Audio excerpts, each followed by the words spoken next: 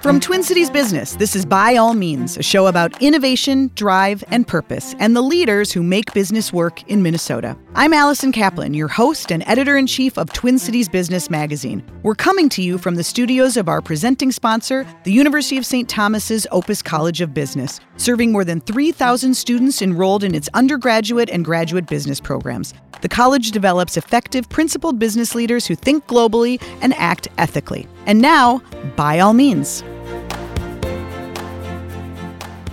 Nancy Lyons is co-founder and CEO of Clockwork, a Minneapolis-based experience, design, and technology agency that works with clients large and small, from finance to government to consumer businesses. But that's just for starters. She's the co-author of a book called Interactive Project Management, Pixels, People, and Process, and has another book coming out soon. She serves as chair emeritus of the National Board of Directors of the Family Equality Council. She sits on the Minnesota Governor's Blue Ribbon Council on Information Technology. She's on the Open Twin Cities Advisory Board, as well as the Amplified Voices Board.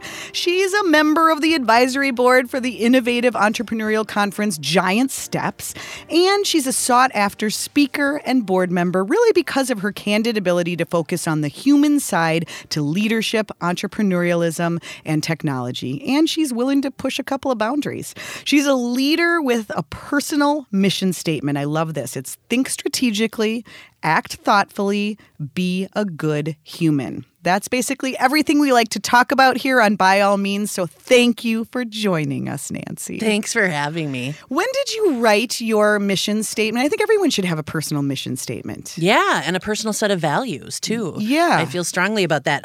You know what? I've been working with that one for years, ever since I started speaking in public.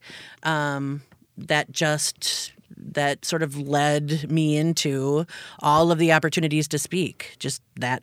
So it's probably been 10 years. Yeah.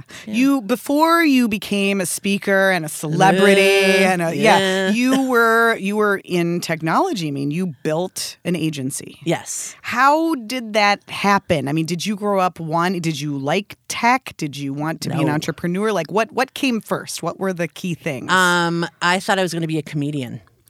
So I was a theater so major. Much sense. Yeah. Okay. I was a theater major in college, and I thought I was going to be a comic, and I tried it for a while. I did a lot of dinner theater. When I first moved to the Twin Cities, I moved here to do theater, and I was doing dinner theater.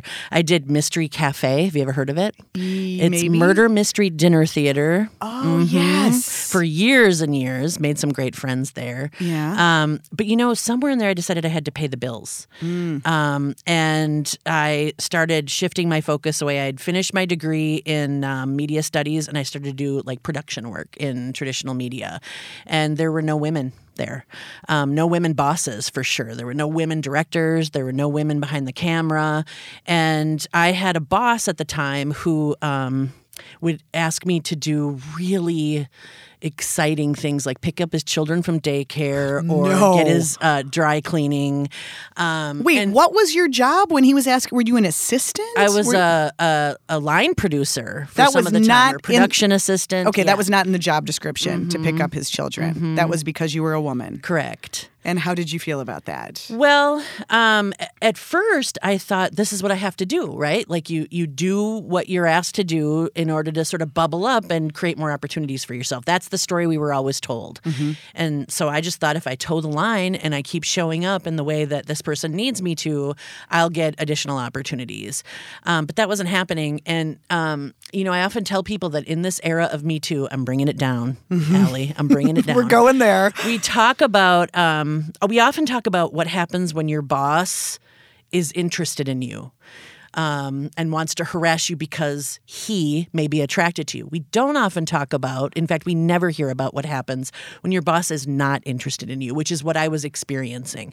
My boss hired a very classically attractive woman to work next to me and gave her the opportunities first, and she was hired later, that I thought I was deserving of. So I watched him treat her differently because she was a classically attractive blonde woman. And I watched him make me fetch his children, fill his car up with gas, and talk down to me on the regular. And I think I always tell people that I learned what kind of a boss I wanted to be by working for this person. And I remember waking up one day and thinking, I can't take it. I can't let this person treat me this way anymore. So I just never went back to work. Really? And yeah. I just woke up and thought, and I had no money. I was so poor, it wasn't even funny.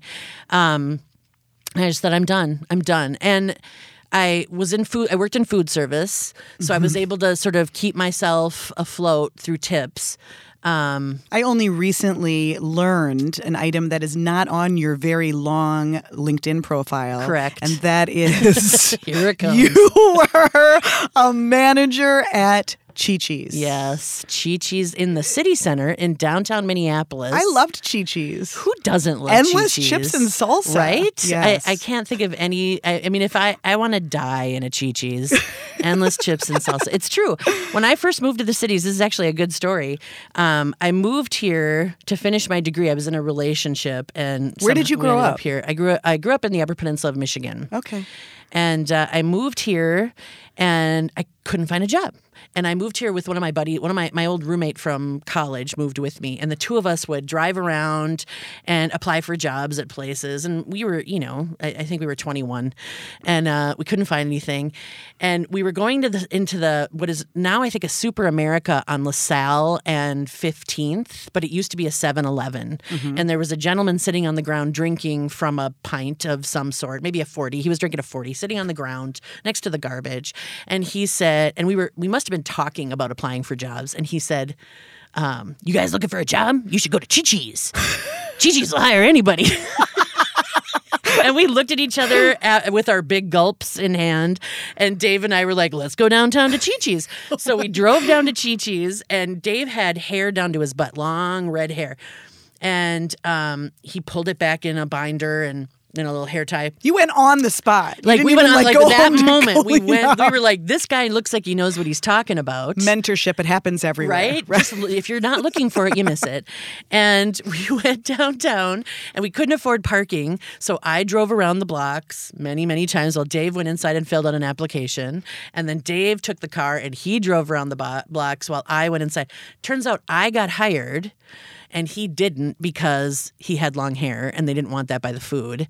He ended up working at the Loring for years and years, so he was fine. The Loring didn't care about right? the The hair. Loring was like, we will hire you for your hair. Your hair works here. Let's go.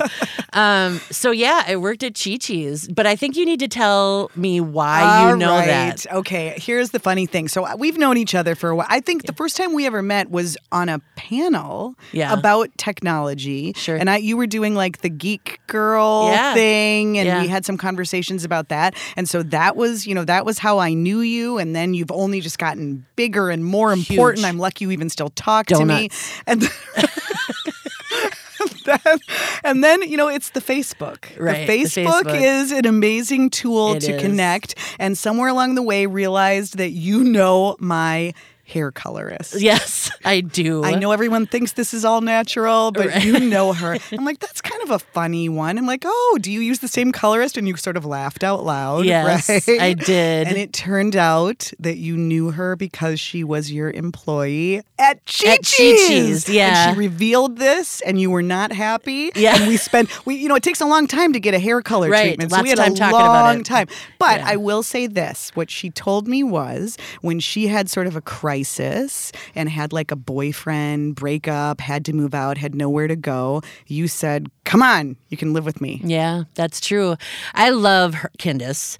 And truth be told, I've known Candace for 30 years. We were roommates because of that. And so in fairness, I did not start as a manager. They didn't say, oh, did you just come in out of that car? We're going to make you a manager. Mm-hmm. I had to start as a server. So I went through and then one day they were like, hey, you seem like you've got it going on. Why don't you? Worked your way up. And it wasn't even a management job. It was more like a training job. And I would train servers on how to do it right.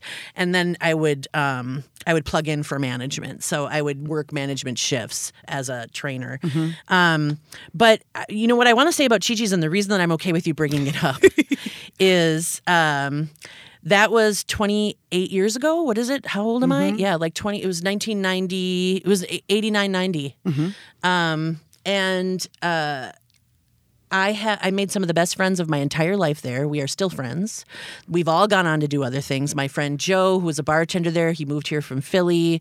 Met him at Chi-Chi's. He works for the SEC as an attorney. So his career is fascinating. My son thinks he's in the FBI. My friend Andy, who lives here, who has been all over the world working in technology as a technology executive. My friend Todd, who is an organic farmer in Cumberland, Wisconsin.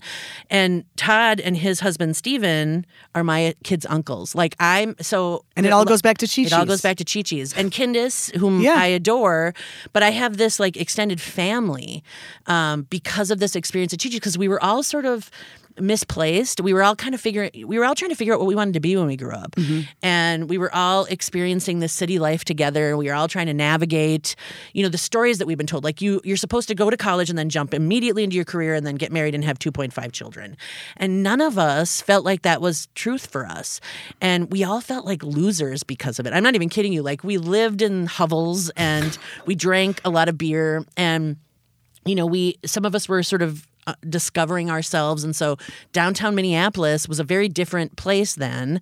And so we kind of grew up together, and we had events we threw proms for ourselves, and we would have like little events and parties, and we raised funds, and we took care of each other. And, and Candace did have a really unpleasant situation with a guy that, now, speaking of Me Too, we talk about that. It was a real crisis, and we just were there for each other. You were family. We were family. Yeah. And that wasn't a terminal stop for us. We weren't done. We weren't just in food service. But I will say that I wrote an essay years ago about how being a server informed my life as a CEO.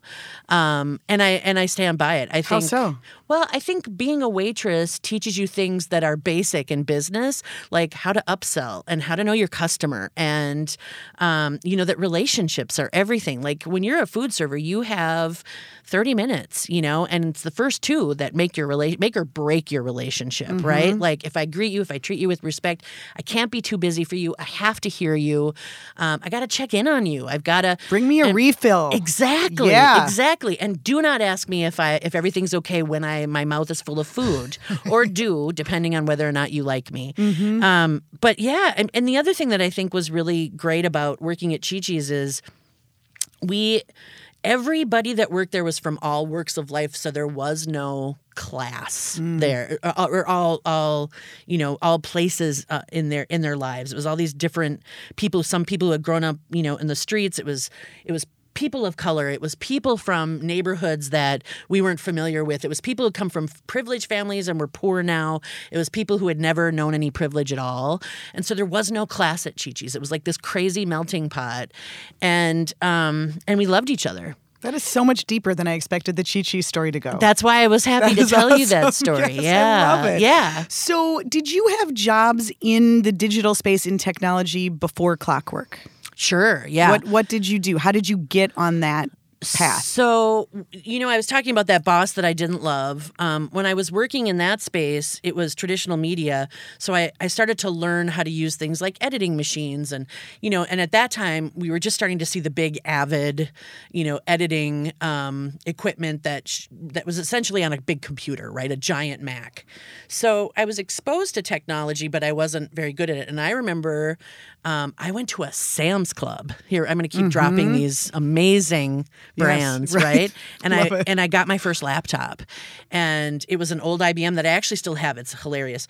But I started to teach myself how to code because I thought, when I started to think about like where is there opportunity for women to show up first, because I'm not seeing it in media, and media is like a good old boy.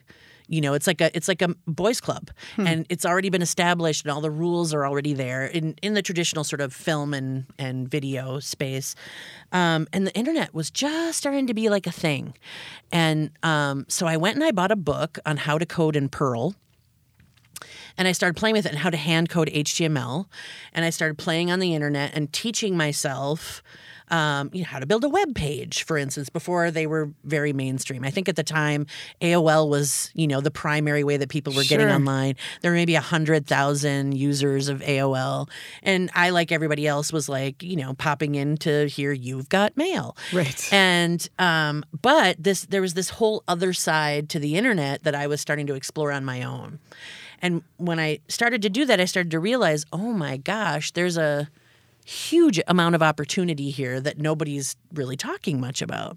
It turns out that my future business partners were having a similar conversation, but their lives were far more glamorous than mine. While I was slaving away at Chi-Chi's, Mike and Chuck were working for Prince at Paisley Park. Oh. And Mike had gone to the Berklee School of Music. He was a sound engineer and a mixer and a producer and a writer and a musician. And Chuck was a graphic designer who had sort of started at Paisley Park in one capacity, but had grown up to be, essentially a creative director for Paisley Park and Warner Brothers. And they were the ones who introduced Prince to the internet. So Chuck has this great story about bringing in a giant Macintosh computer, setting it on a desk, plugging it into the wall, plugging in the modem, and explaining the internet to Prince. And he's the way he tells it, he says you could see the little thought bubbles open up around while his eyes just like went wide. And he said to Chuck, you mean I can talk to my fans like directly? And that was the moment when he started to realize he could cut out the middleman, which led to a lot of things. And some of it was pain for Chuck because then we saw the symbol. Right. Chuck had to figure out how to create that symbol digitally when it was hand-drawn. He has stories about driving around with a floppy disk and that symbol and like trafficking it himself to publications. Yeah. But they started exploring the internet for Prince because Prince was starting to realize the potential there. So cool. And, how did you meet these guys? Right? So in that process, they created a bulletin board service. So before, we think the social web happened when Mark Zuckerberg sat in his dorm room. Harvard dorm room. Right? And decided to determine whether women were hot or not. Because that's how Facebook started, right? Like he created this catalog of lady faces and then let people vote on them. It's a very different version of the story, isn't it? It really is. Yes. But I think it's one that, should be told because I think it speaks to the quality of people that are that live beneath the surface of Facebook. Anyway, while that was happening, or before that happened, BBS's bulletin board services were the social internet, how people connected. And they were mostly monochromatic, mostly text-based. People would talk to each other in chat rooms or on threaded discussions, a lot like what Reddit is today, right? Okay. Like Reddit got its, was sort of shaped in the early world of BBSs. So they started to explore a BBS for Prince. They made one. They called it The Dawn. And Chuck made it different because while we were all texting in these type-based interfaces, he created this beautiful interface that was like Paisley-esque. It had, all sorts of colors and different icons, and it made noises. It had sounds. There was like a soundtrack for it, so you could click into a chat room, and it would say, it would make a sound. Like it would make a sound of a door creaking or a door slamming. So more innovative than a lot of what was happening. Far more innovative. And did you just stumble upon this? Well, when they left Paisley, due to issues with Prince, and those are interesting too. They went to Mike's house, they plugged the modem in the basement, and they launched it, and they renamed it Bitstream Underground. And Bitstream Underground was their new BBS. So they removed all reference to Prince, and they started to attract artists and musicians. And there were several thousand artists and musicians who logged on from all over the country, many of them from the Twin Cities. Interestingly enough, many of them are still friends today, and there's a Facebook group devoted to Bitstream Underground. So I logged in, found out about it. They would have real-life parties, and their real-life parties were at, like, Jitters downtown or, So I encountered these guys in real space, in meet space. In real life. Yeah, and they were... And at the time, I was thinking, who will hire me in the technology space? Like, who's going to hire me? I have, no professional programming experience. I only have a theoretical understanding of how these things work. And I met them. They had really interesting T-shirts on. They were very hairy. They're hairy guys. Your favorite? Yes, my favorite. And they just made sense to me. They weren't really trying to be anything that they weren't. But did they have a job for you? No. So I wrote them a letter. I was applying for a bunch of jobs, so I had resumes and stuff ready, but I wrote them a letter and I kind of said, I think I could add value to what you're doing. And by this time they had started offering internet services. And I kind of said, here's my resume. I'd love to have a conversation with you. I think that my production experience would, be sort of interesting in the context of what you're doing on the internet. I never heard from them.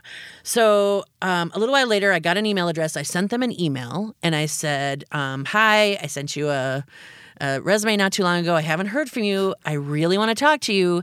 If you don't respond to me, I'm afraid I'm going to have to stalk you. Right? Now, this was, I do not recommend anymore. This was very early on in the age of stalking. Right. It wasn't as threatening a... It wasn't as refined a profession back then. This was like early 90s? Yes, it was. It was, probably 95. Okay. 94, 95. And I heard from them shortly thereafter. And it was a guy named Tom Garneau, who is actually famous around town for being a sound engineer and producer of music and has worked with all like Mason Jennings and, Tina Schleisky and all the Minnesota musicians whose names we know. Tom has worked with them. And he was also a part of Bitstream Underground. And he called me and we had this great conversation. And I often say that Tom hired me and then I never saw him again because he was just like, I don't want to do this anymore. We need somebody else to do it. So he introduced me to Mike Koppelman. Mike and I had lunch, and it was the most laid-back thing. But basically what I said to them was, I know you don't have a job. Here's what I need to live on for 3 months. And if at the end of 3 months I haven't proven my value, then you can kick me to the curb. But if at the end of 3 months I want a real salary, here's what it is, and I want to work here. Wow. And they were like, all right. And we started to work together. And at the end of 3 months, they offered me a real job. And we've been together ever since. So I've been with these guys since I was a baby. Yeah. So at what point did you three say, let's start an agency called Clockwork? So we started, so Bitstream started making websites in 1995, and it became an internet service provider. So we were probably one of the premier internet service providers, especially for residential. And then in 95, our first client was BASF. We started building websites for like H.J. Heinz and M&M Mars and Fairview Health Systems. And we had a great client roster. And then in 2001, in 2000, we had an outside agency come in and make a strategic investment so that we could be their interactive arm. We started working with them. They bought us outright in 2001. And we worked with them for a while, for a couple of years all told through the investment and whatever. Mm-hmm. But honestly, it was a values misalignment for us, and we decided, you know what, let's just go. They own Bitstream Underground. That's cool. Let's go build something else. And this time, let's apply all of the things we've learned in this process and through this acquisition, and let's build it better. And so we left, and no kidding, it was like we left in December, started Clockwork in January of 2002. We refused to call it a startup. We called it a start over. And we've been together ever since, 17 and a half years. They're still involved in Clockwork. Mm-hmm. Okay. They're the board. They're my board. I have a board. They're no longer, like Mike owns a brewery in Shakopee. Chuck owns a company that makes Switchel, and you'll see them at the Keg and Case. The Keg and the Case. They've got a booth there. And Kurt owns a software company that makes hardware and software for breweries. Yeah, but you stayed. I stayed. Your day to day. Would you have expected that you would be the one to stay and run this thing? Yes. I mean, when we first started, no. But as things progressed, sure. Yeah. What did you, the early days of Clockwork, was it kind of just a continuation of Bitstream? You were building websites. What was your role? Were you actually like in there coding things, or were you selling? I sold and project managed. Hence the book, the project management book. Like when I started project managing, there was no process. Nobody was talking about waterfall versus agile when I started all this. And also we were talking about the internet and all these different moving parts and consumer expectations and working with clients that didn't really have an understanding of it. And so there were all these gaps that needed to be filled. And oftentimes traditional waterfall development didn't apply, but agile, which is, and I don't want to get into the specifics, but waterfall is very much a process that requires a lot of planning and then a handoff. And each piece of development is handed off to the next. Whereas agile is a collaboration that allows for the development of software to happen, and each role is sort of contributing simultaneously. And instead of this long planning process, we have shorter sprints of activity that lead to many, many milestones. And clients love the idea of agile, but they freak out when you can't give them an absolute around how much is this going to be and exactly what will I get at the end of it. So whereas waterfall will say, well, this will be exactly this much and it will happen exactly in this amount of time, and we will deliver exactly this. So we wrote a book about it, and that came about as a result of sort of making the business up as we went along and really starting to understand like the business of business and how that thinking applied to software development for the internet. What part of it excited you the most, or still does? I would say the part that has always excited me and still excites me is getting other people excited about how to be innovative, about how to think about the future and what tech can make true. And so is it tech? I mean, do you love tech? No. I love people and how tech supports and empowers people. Okay. It's interesting that you say that you sort of wanted to get out of more traditional media because it was so male-dominated and go over to tech. And I certainly don't think of tech as being any less male-dominated, really, even today. It's super male-dominated. But where I think it's different, and, so much of what we're experiencing in business right now that is different is because of the internet. The internet has changed our culture. The democratization of information, access to leadership, sort of the way it subverts hierarchy inside of organizations, all of that has contributed to our culture. And I think there's something about technologists, while it's a male-dominated industry, they embrace those realities first. So I didn't find it as prohibitive for me to come in and assume some power as I did in these entrenched businesses, these established, entrenched industries like media. I found there to be if you, and I always say, one of the things I say to women a lot is competence gives you confidence. So if you know your stuff, which I managed to do in tech, there's room for all of us. You just got to show up. Right. And I do think that women, as women, and I can say this because I am one, we tell ourselves stories about all the things we're not capable of doing. And we do it all the time. So I think we sabotage those opportunities for ourselves because, it is intimidating to go into a room and be the only woman. And it for sure was intimidating when I was in my 20s, going into those rooms as the only woman, and then building a company. I had a guy say to me once, well, you need some gray hair at the table. And, you need a man with gray hair at the table for people to take you seriously. Or, it's only been in the, when I showed up here, you were like, do you need to powder your nose for the pictures or whatever. I didn't say powder your nose. Okay. I just said, do you want to use the restroom? Well, my point being, it's only been in the last 10 years that I've decided, you know what? This is what I am. This is who I am. I'm not going to change who I am. By the way, I asked the male guests if they would like to do that. I know you do. But there were times when I would have shown up for this in a different way because I believe that was the expectation of me. The truth is, you just wanted me to show up. Did you ever wear dresses? Oh, God, no. Okay. Let's not get crazy. No, for theater, if I got paid, yes. Oh, I see. Yes. That's but I look like a tree stump in a dress, so I should never wear a dress. So now obviously you have quite the impressive network of other women leaders and you're in Women's Presidents Organization and all that. But in those early years, did you find other women who were kind of also on their way up in technology? Did you have female mentors at any point? Yeah, in those early years, I did not. And had, it's why. It's one of the reasons I give myself permission to be kind of loud about what we need to do for each other. I'm not some man hater. It was men who gave me this opportunity. There were some great men in my life that I still adore who saw things in me that I didn't see in myself and made me, who invited me to be a partner in a business. And that I'm really grateful for. But no, there weren't a lot of women, and I often talk about one of the reasons I love to speak or show up for events or be involved in stuff, especially women's stuff, is because I think we have this idea that success looks a certain way, especially for women.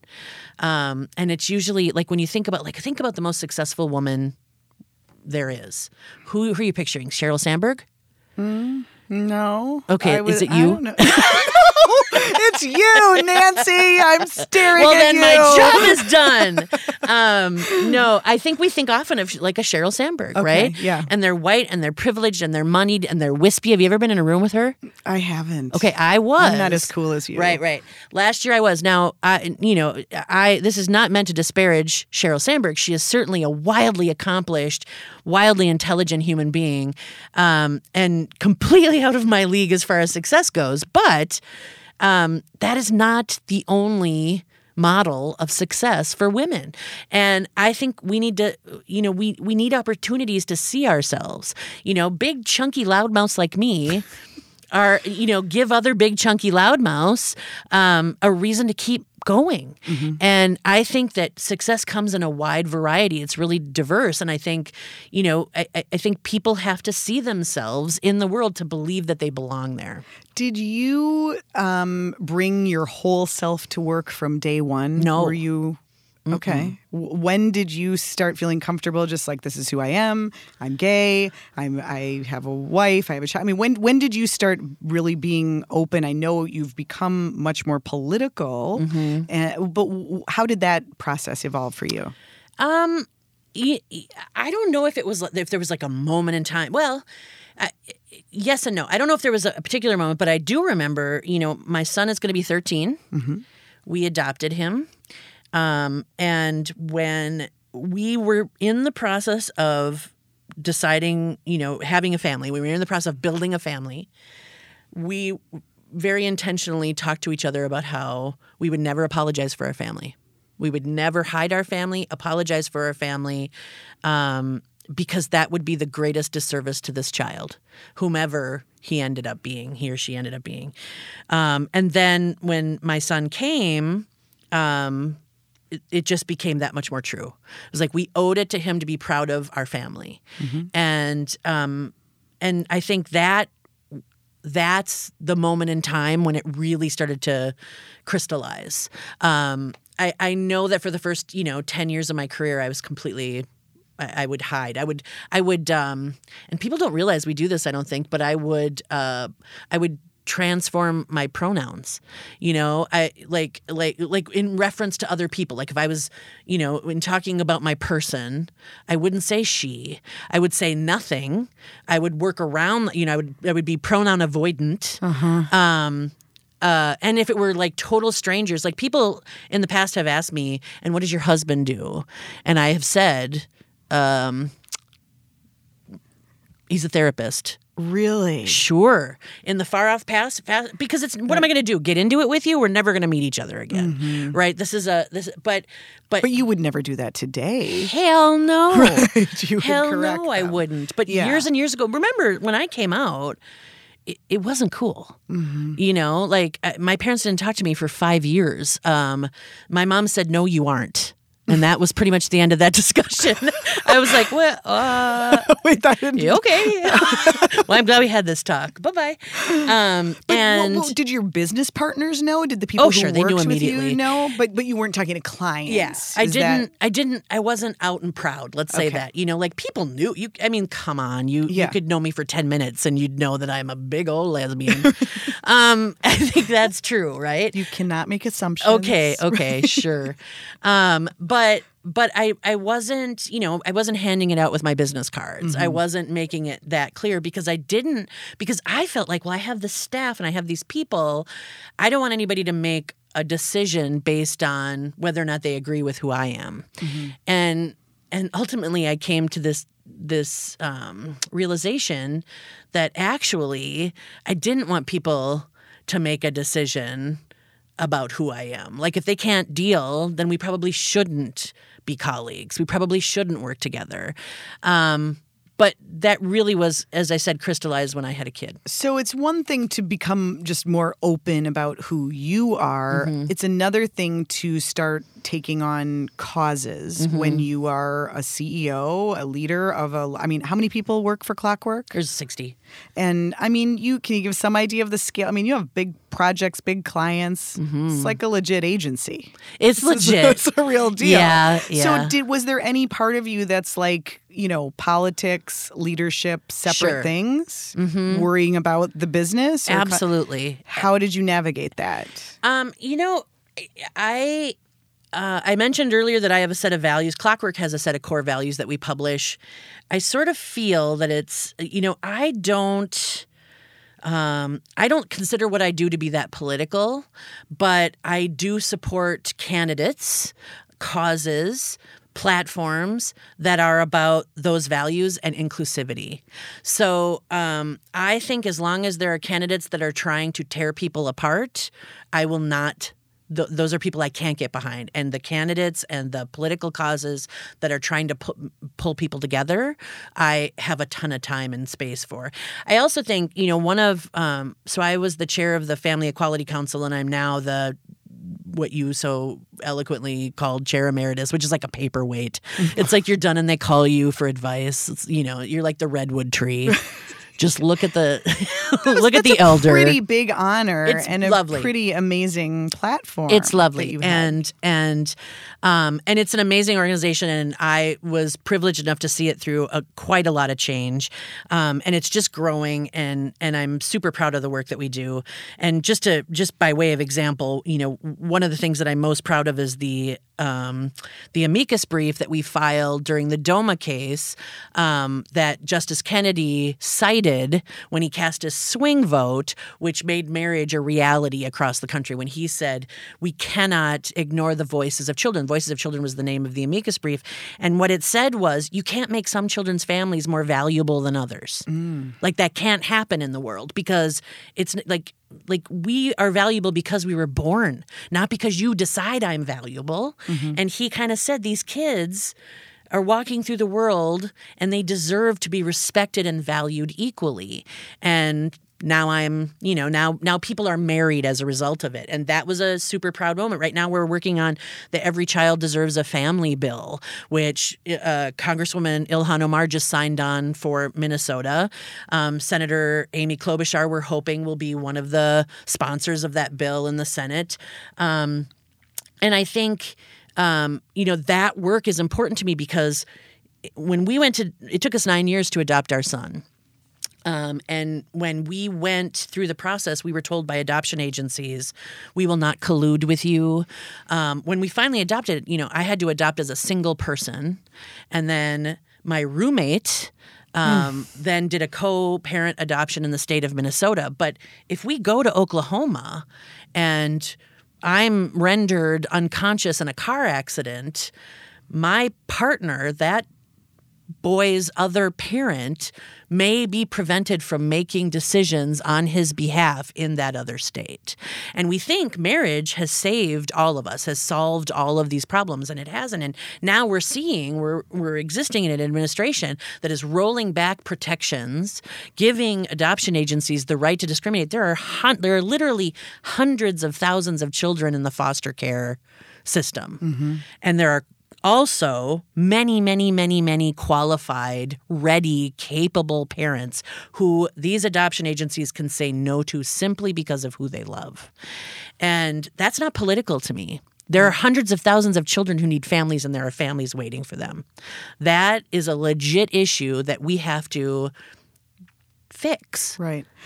So has it ever come up in business? Do you think there's ever been a client that didn't want to work with Clockwork because of your work with the Family Equality Council? I don't know. I don't think so. Yeah. I don't I don't think so. That's good. How do you divide your time? Because you're still running this agency. You were the leader of this company. Sort of. First of all, I have a great leadership team led by Megan McInerney, who's our COO, and I feel really fortunate to have a really solid, aligned leadership team. I have an excellent staff. Those people are... there is no B team, and I'm really grateful for that. And we have a team-based work culture, so everybody is constantly working in service of each other and the work for the client. So that's great. I also think you know this. I think those of us who love our work are never away from it. So it's not about dividing my time. It's about prioritizing. But I'm always thinking about Clockwork, and I'm always thinking about the future, and I'm always thinking about our clients and how we can better serve them.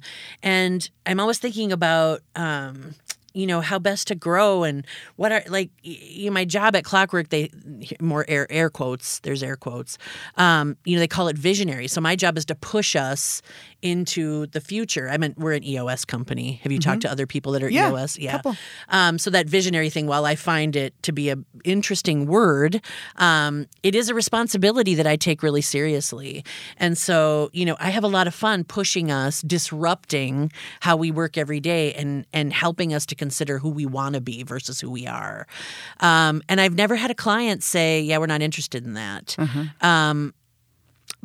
But we've only said no to a few clients too. There's not a lot of, and people are inherently good. We all kind of want the same things. Even when I meet people who perhaps are politically far away from me, I find reasons for us to be, to operate from the same place and to share stories and to share our lives with each other. It's kind of interesting to me that we are so polarized right now when I very rarely meet people, even people on the other side of political issues from me, that I can't find some common ground with. And that's what makes me so sad about where we're at. I don't think that most people really want harm for my family. Right. And I don't think most people want to prevent foster kids from finding families. I think it's really a very few humans that are making it difficult for a lot of people. And I wish we could figure out how to get past that. Yeah. Wish more people could talk about it the way you are. You are quite loud on Twitter. You're am. very funny on Twitter. I do my best. Do you do it just because you enjoy it? Do you do it? Is it part of the business strategy? It's probably not. I bet they wish I'd stop. Have they ever told you to please stop? No. No. How did that evolve? I don't know. I think Twitter has always just been this organic thing for me. I don't have a strategy. I'm not I must post 7 times every day at these intervals. It's sort of I'm in and I'm out. It's like that old river metaphor. You step in and you step out, and it just keeps going without you. You step in when you can. And that's kind of what I do. And I try not to get into Twitter wars with people. And I think that, and listen, if somebody is just horrible, and God knows there are horrible people on Twitter, but a lot of them are bots. And I think we have to remember that, there are horrible things being said on Twitter, some of them not by humans, and they still hurt our feelings. What I've learned to do is block them. If you're saying, if you want to engage in real discourse, I will go there with you. But if all you want to do is call me fat and ugly, I'm blocking you, because that is not productive. I think that, one of the things I've learned in my journey is we change people's hearts and minds through stories, through our own stories, by telling the stories of others. We change people's hearts and minds by showing up. I'm not scary, and my family isn't scary, right? And here's the other thing: we're boring, is what we are. We are boring. How have you and I spent time together through our glamorous existence as baseball moms, right? Sitting on a bench sitting on a bench, at very watching long, baseball games. Little league games. How yes. deviant was I? Yeah. The lesbian baseball Oh mom. my Was it gosh. horrible? So what did I crazy. do? I brought my own bat, maybe? You complained. That's what you I did. You did. complained that it was long and it was hot. Long and hot, exactly. But like our lives are boring. We're all doing the same things. We're taking care of our children. We're going to work. We're trying to pay our taxes. We're trying to get along in the world, and nothing deviant is happening. And at the end of the day, and here's a little secret. I'm gonna share this. This is an exclusive. Okay. For you, We're ready. Allison Kaplan. We're capturing it. At the end of the day, I think reducing people to who they might be in their bedrooms is really offensive, because who are you and your husband to each other? We are our people. He's your person. Yeah. He's your buddy. He's your best friend. That's who I am with my person. That's it. I mean, and once you've been married a while, that's really all you are. I could use some other words too, but yeah. Right? Like once you've been with somebody a while, it's the salacious stuff that people want to apply. It's not happening for any of us. Right? Like, let's be honest, this is a whole other show. Whole other show. Right. But the truth is, this is my family. Yeah. And there's nothing wrong with family. Right. Nothing Amen. deviant about family. Amen to that. What about business? What do you want in the next chapter for yourself and for Clockwork and for the work you're doing with diversity and technology and so many other important causes? Yeah, you know what? Clockwork is a really interesting little petri dish, because we can lead by example, and we could lead by being a tiny little agency with big ideas for community change and social impact.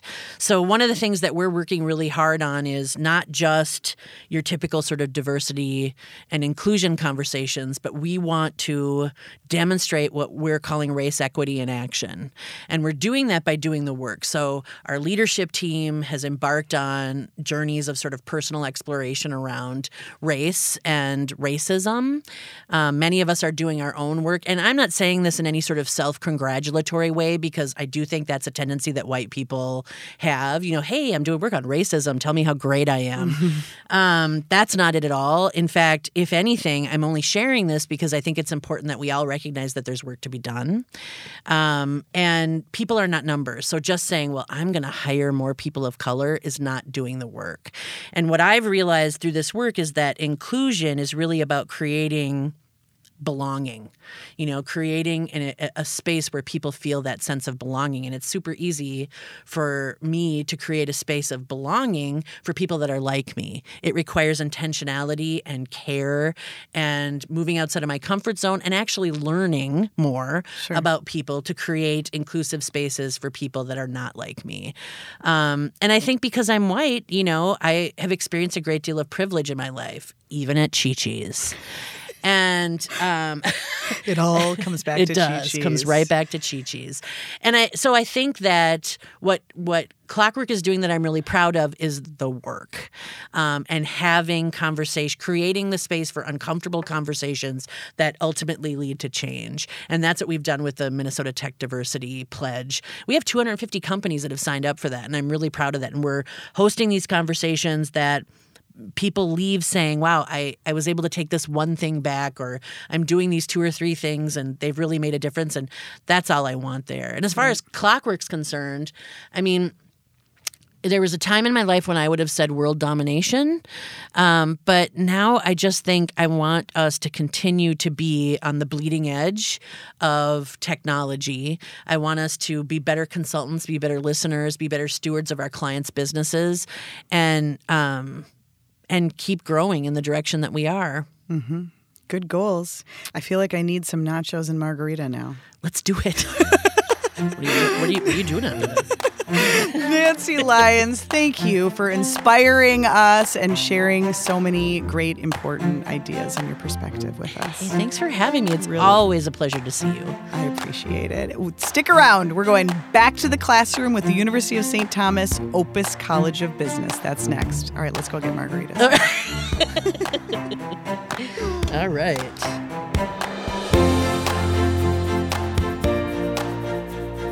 Well, as you just heard, Nancy made the decision to bring her whole self to work and really everything she does. There's so much talk these days about authenticity. How do you decide just how open and honest to be at the office? For some perspective, let's go back to the classroom with the University of St. Thomas Opus College of Business. Gino Giovanelli is a professor in the marketing department at Opus. And boy, Gino, there are lessons to be taken from Nancy's experience, even all the way back to Chi-Chi's. Right. Well, what I love about Nancy is she's so authentic. She's who she is, and she's putting it all out there. I think that helps her be successful. She mentioned the Chi-Chi's thing. It's like it's all about relationships. She shows up at the table. She's got 30 minutes with those people. The first 2 minutes are super important. She is what she is, and she kind of lays it out the way she lays it out. I think in order to establish a relationship, you need to be authentic. I don't think you can be successful in those roles if you sort of water it down and play it safe, if you will. So I think that's super important, and I think she does a really good job of that. I think she takes that even today into her current job. Right. Do you think that has social media been a factor in kind of how much of ourselves we show? We're all out there these days. We are, and because of that, I think we need to just make sure all those touch points say the same messages. You know what I mean? Like even with my students before they come into class, I go on LinkedIn, I go on Facebook, I check them out. You look them up? Absolutely. Wow, did you hear that, students? Yeah, because you know what I do the first day of class? I name them by name. That's amazing. When they Are walk they surprised? in, I say, hi, Allie, hi, whatever. They are surprised. They're like, how do you know who I am and what do I said, this is a class on digital marketing. Uh-huh. Of course I know. I don't know who you are, but I know your name. I know what you're putting out there. And I know what you're putting out there. And that's fine. And I said, if you have any concern, then guess who else can look? Everybody. But then you find a way in that classroom. I love this when you were telling me that you don't just talk about the relationships, Right. You also talk about value in another way. You got a calculator. I did. I didn't expect a calculator in this discussion. So the thing back to Nancy, she talks about the relationships are so important. They are. We also, in any kind of situation where we're providing a product, we need to show the value of the product. And what I do with my students is I first day of class, I write 2 numbers on the whiteboard. The first number is 160. The second number is 4160. And I ask the students, what do those numbers mean? And usually there's like an awkward 30 seconds of silence. Then I just simply go up to the numbers and put a $sign in front of each one. And then there's still awkward silence. And I finally explain, 160 is the cost of this class that you're sitting in today. For the hour and 40 minutes that we're together, somebody is paying $160 for you to sit in this chair. 4160 is the cost of the entire course for the 16 weeks. Okay, so as I say, from this point forward, I'm not going to talk in class. I'm not going to start class until some student gets up and writes those numbers on the whiteboard. And I want them on the whiteboard so that when we're learning, I want you to look at those numbers and say, am I getting my value? Because that's the other half. It's relationships, but you also have to have a valuable product. My students wouldn't love my class just because I have a relationship with them. I need to teach them something valuable. But is all the value, does it all relate to dollars, or isn't some of it about how you feel and what you absorb and it's the relationship? Sure, it's the combination. So I said, I don't want you to walk out of class going like, wow, that was really great. I have a great relationship with my professor, with my fellow students and stuff. It's a business class. So I said, when you leave this class today, I want you to look at that number because I put it right by the door. And I said, if you don't get your $160 worth of value today, I need you to let me know what I need to do differently as a professor. But before you do that, I need you to think to yourself what you can do in order to better realize that value. Whether it's coming to class, prepare, whatever it is. The point being, we need to think about things in terms of relationship and the value of the offering that we're selling. Right. Wow. Together, that to me is the magic. That's the magic. That's the magic. You know, whether it's at Chi-Chi's, if it's chips and salsa and margaritas, yep, that's value, right? It brings fun. I mean, you're right. It isn't always measured in dollars, but the fun factor, whatever it is, it's not just the relationship. It's the product too. Or your clockwork and you're creating a website. Totally. Right.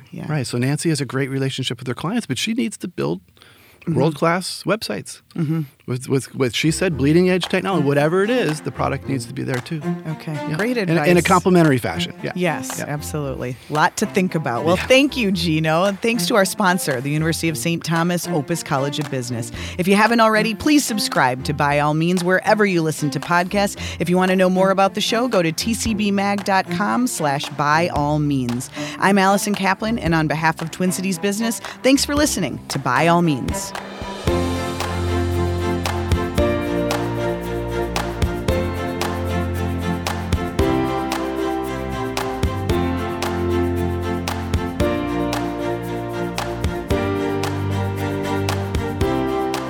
It takes teamwork to make By All Means, and we've got some all-stars. Thanks to our audio engineer, Tom Ferlitti.